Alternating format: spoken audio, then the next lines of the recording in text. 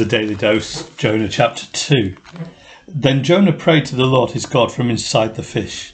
And he said, I cried out to the Lord in my great trouble, and he answered me.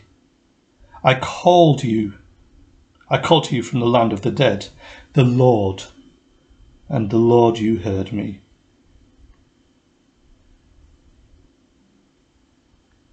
You threw me into the ocean depths, and I sank down to the heart of the sea.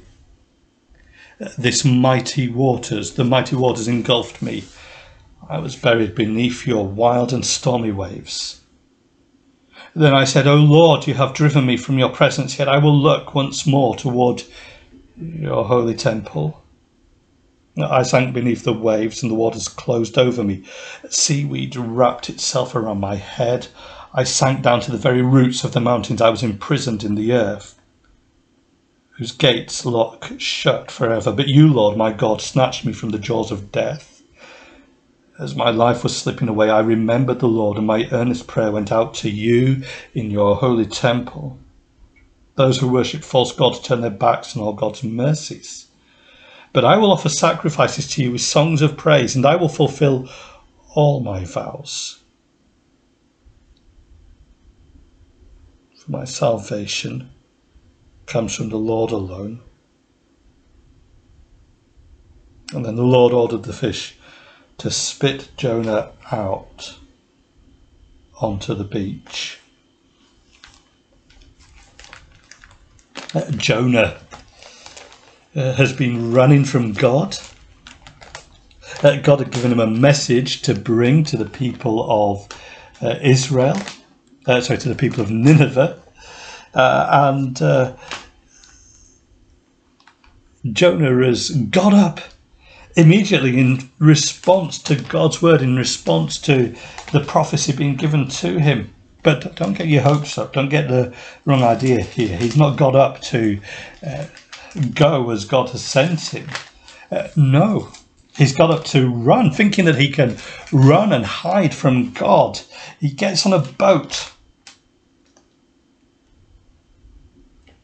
heads down into the hold, and goes to sleep.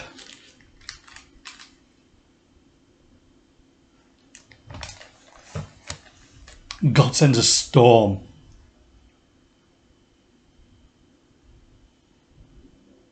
And the sailors recognise that this is supernatural, and eventually they find out that the storm has come because of Jonah's sin. And on his instruction, he is thrown from the boat. The sailors must think he's gone, he's dead. But God has planned for a great fish to be there. It swallows Jonah. Jonah is transferred from the belly of the boat to the belly of a fish. Because God had an appointment planned with Jonah. An appointment with a fish, but more importantly, an appointment with faith. An appointment with him. And God meets Jonah there in the belly of the fish. And Jonah prays. And not just prays, Jonah sings. Effectively a psalm here. What incredible words. I cried out to the Lord in my great trouble, and he answered me. From the land of the dead, it is almost as though Jonah is dead. This is a place that will bring death to him, and he is separated from God's people, separated from safety. He is as good as dead. And that's where he calls out to God from. The Lord, you heard me. You threw me into the ocean depths, and I sank down to the heart of the sea. Maybe even the suggestion there that death is not even at the point in the fish. It's sooner than that. It's the exile from God's land, God's place, the place of his manifest presence.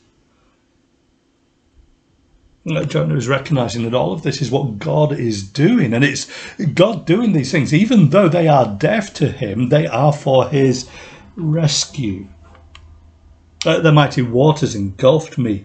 I was buried, and then all of this language about being dragged down so low.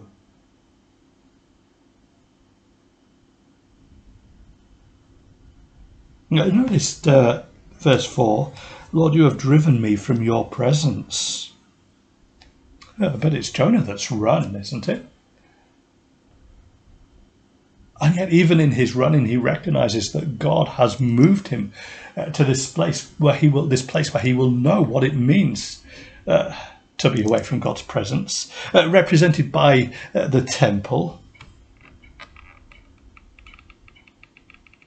Driven away, and yet, Lord, I long to, I've got hope that one day again I will see your temple, that I will be back where I should be, in your land, looking at the place where sacrifices are offered, where your name is honoured.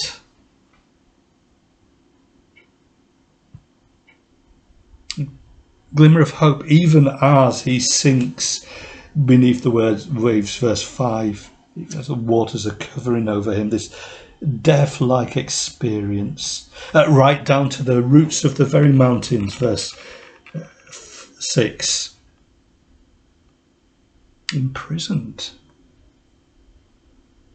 gates locked shut. Imagine the jaws of that fish or a whale slamming shut. Jonah is trapped, caught by the jaws of the fish, but notice, you, O Lord my God, snatched me from the jaws of death. Because verse 7, even as his life is slipping away, verse 7, even as death is coming, he remembers the Lord. He cries out a prayer directed towards Jerusalem, to the temple, as that place that represents God's presence and God's peace. And an acknowledgement here, verse 8, that there must be worship in the true and living God, that worship of false gods is to reject God's mercy and grace.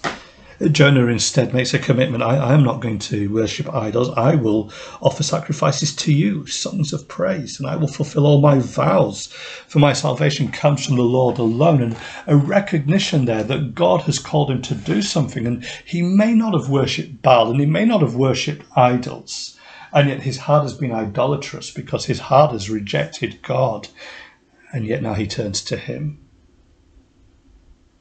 And so there is Jonah's prayer.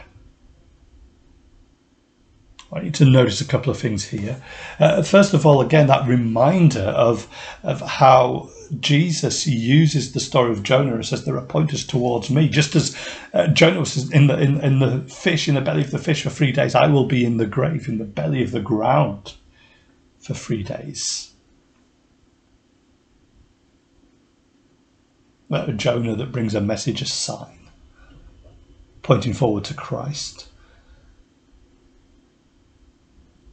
Jonah here experiencing death and resurrection.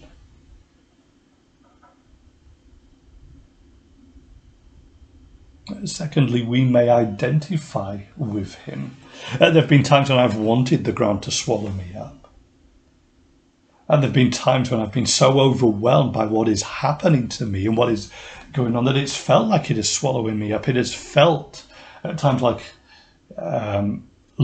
death. I remember as a child having such an overwhelming asthma attack that I thought I was dying.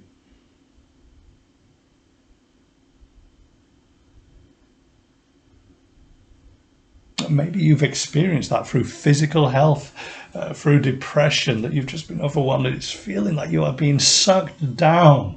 And maybe that's exactly where you are now.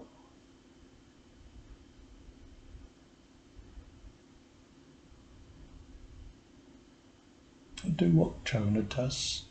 Pray. Cry out to the Lord.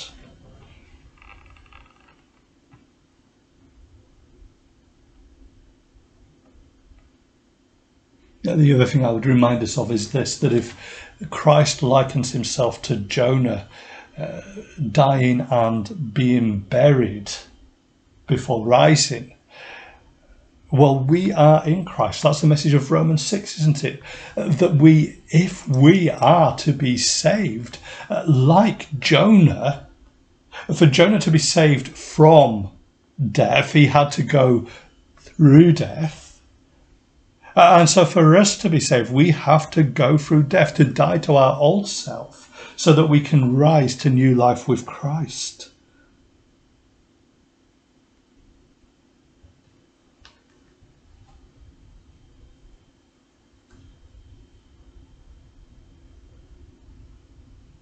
So there's a question for you and me. Have you died to sin? Have you put your trust in Christ? Have you allowed your old self to die so that your new person can rise, a new creation in him?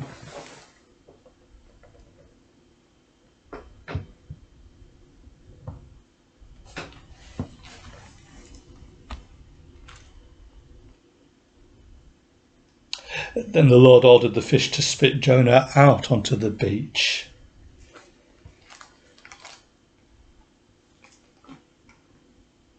Jonah is rescued, he is saved, he has experienced death and resurrection.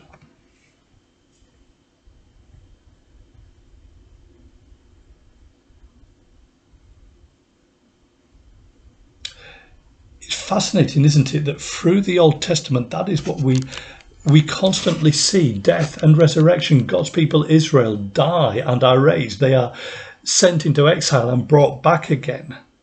Jonah the prophet experiences death, exiled from God's presence, buried in the whale, and brought to life again. That pattern of death and resurrection is there so that it points to Jesus as the one who will die and rise, once for all Saviour. In Luke 24, Jesus on the road to Emmaus is talking with those two disciples, and beginning with Moses, he shows how all Scripture points to him. And given he's already said this in his teaching ministry, you can imagine the point when he gets to Jonah. Do you get it yet? Oh yeah, Lord, you talked about Jonah. Then you said that you would die and be raised. That just as Jonah was in the belly of death, so you would be too. And Jesus is, yeah, that's right. Jonah points to me.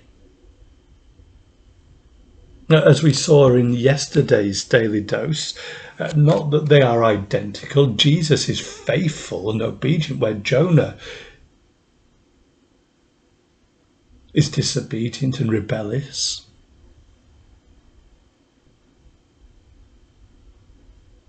Jesus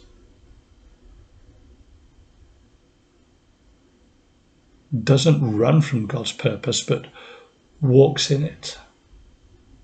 Jesus goes willingly to the people that he is sent to.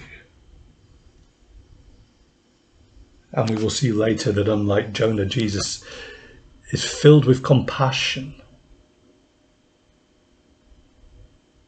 Even though those who hear him, unlike those in Nineveh, reject and rebel.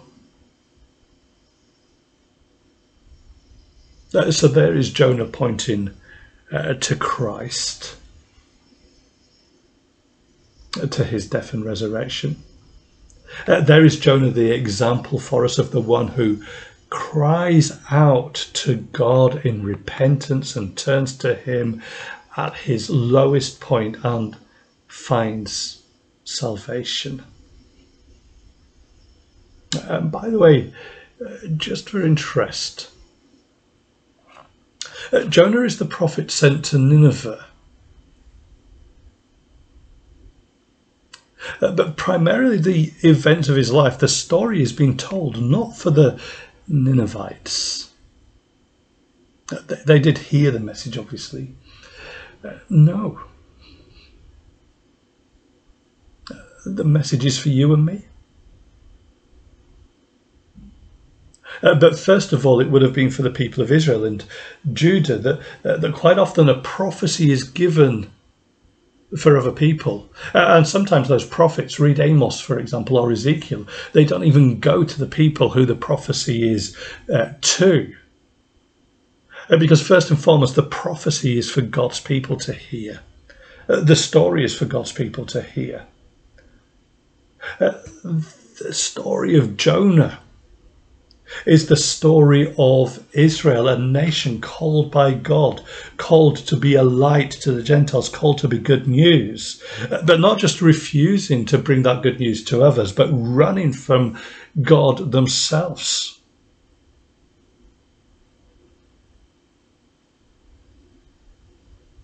And so just as Jonah on the run from God experienced that exile from God's presence, just as he experienced death and imprisonment, destruction, so that will come on Israel.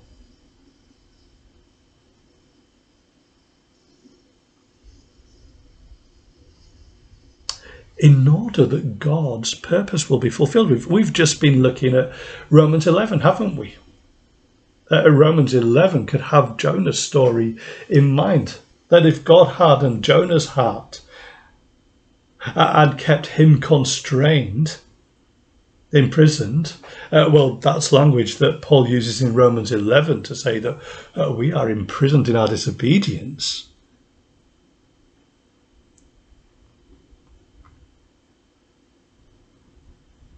And God could use Jonah to bring good news and hope to Gentiles in Nineveh. Well, so too God would do that with Israel.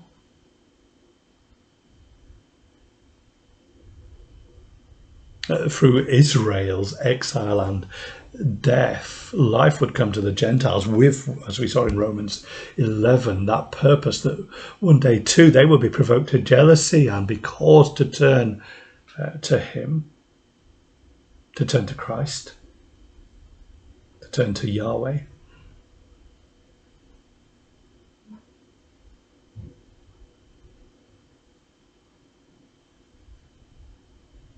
God was at work through Israel in order that the good news would come to you and me, that God's purpose will be accomplished.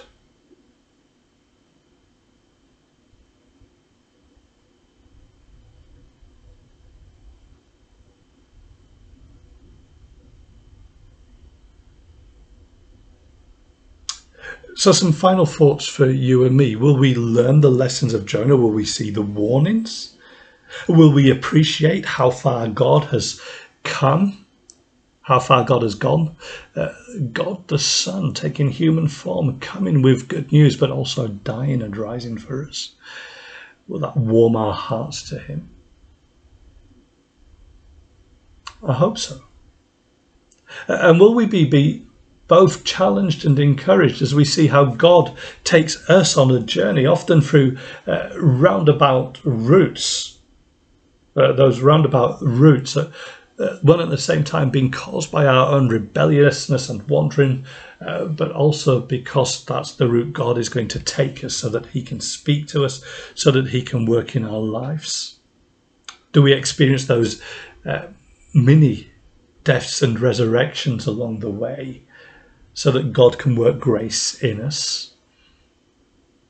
And are we available to experience those things so that God can use us to speak to others and draw them to repentance and to draw them to himself?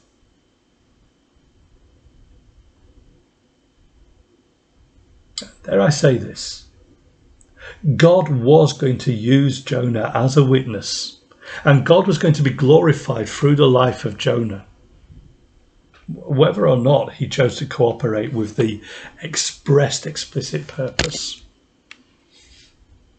God will be glorified. God will work through our lives as a witness.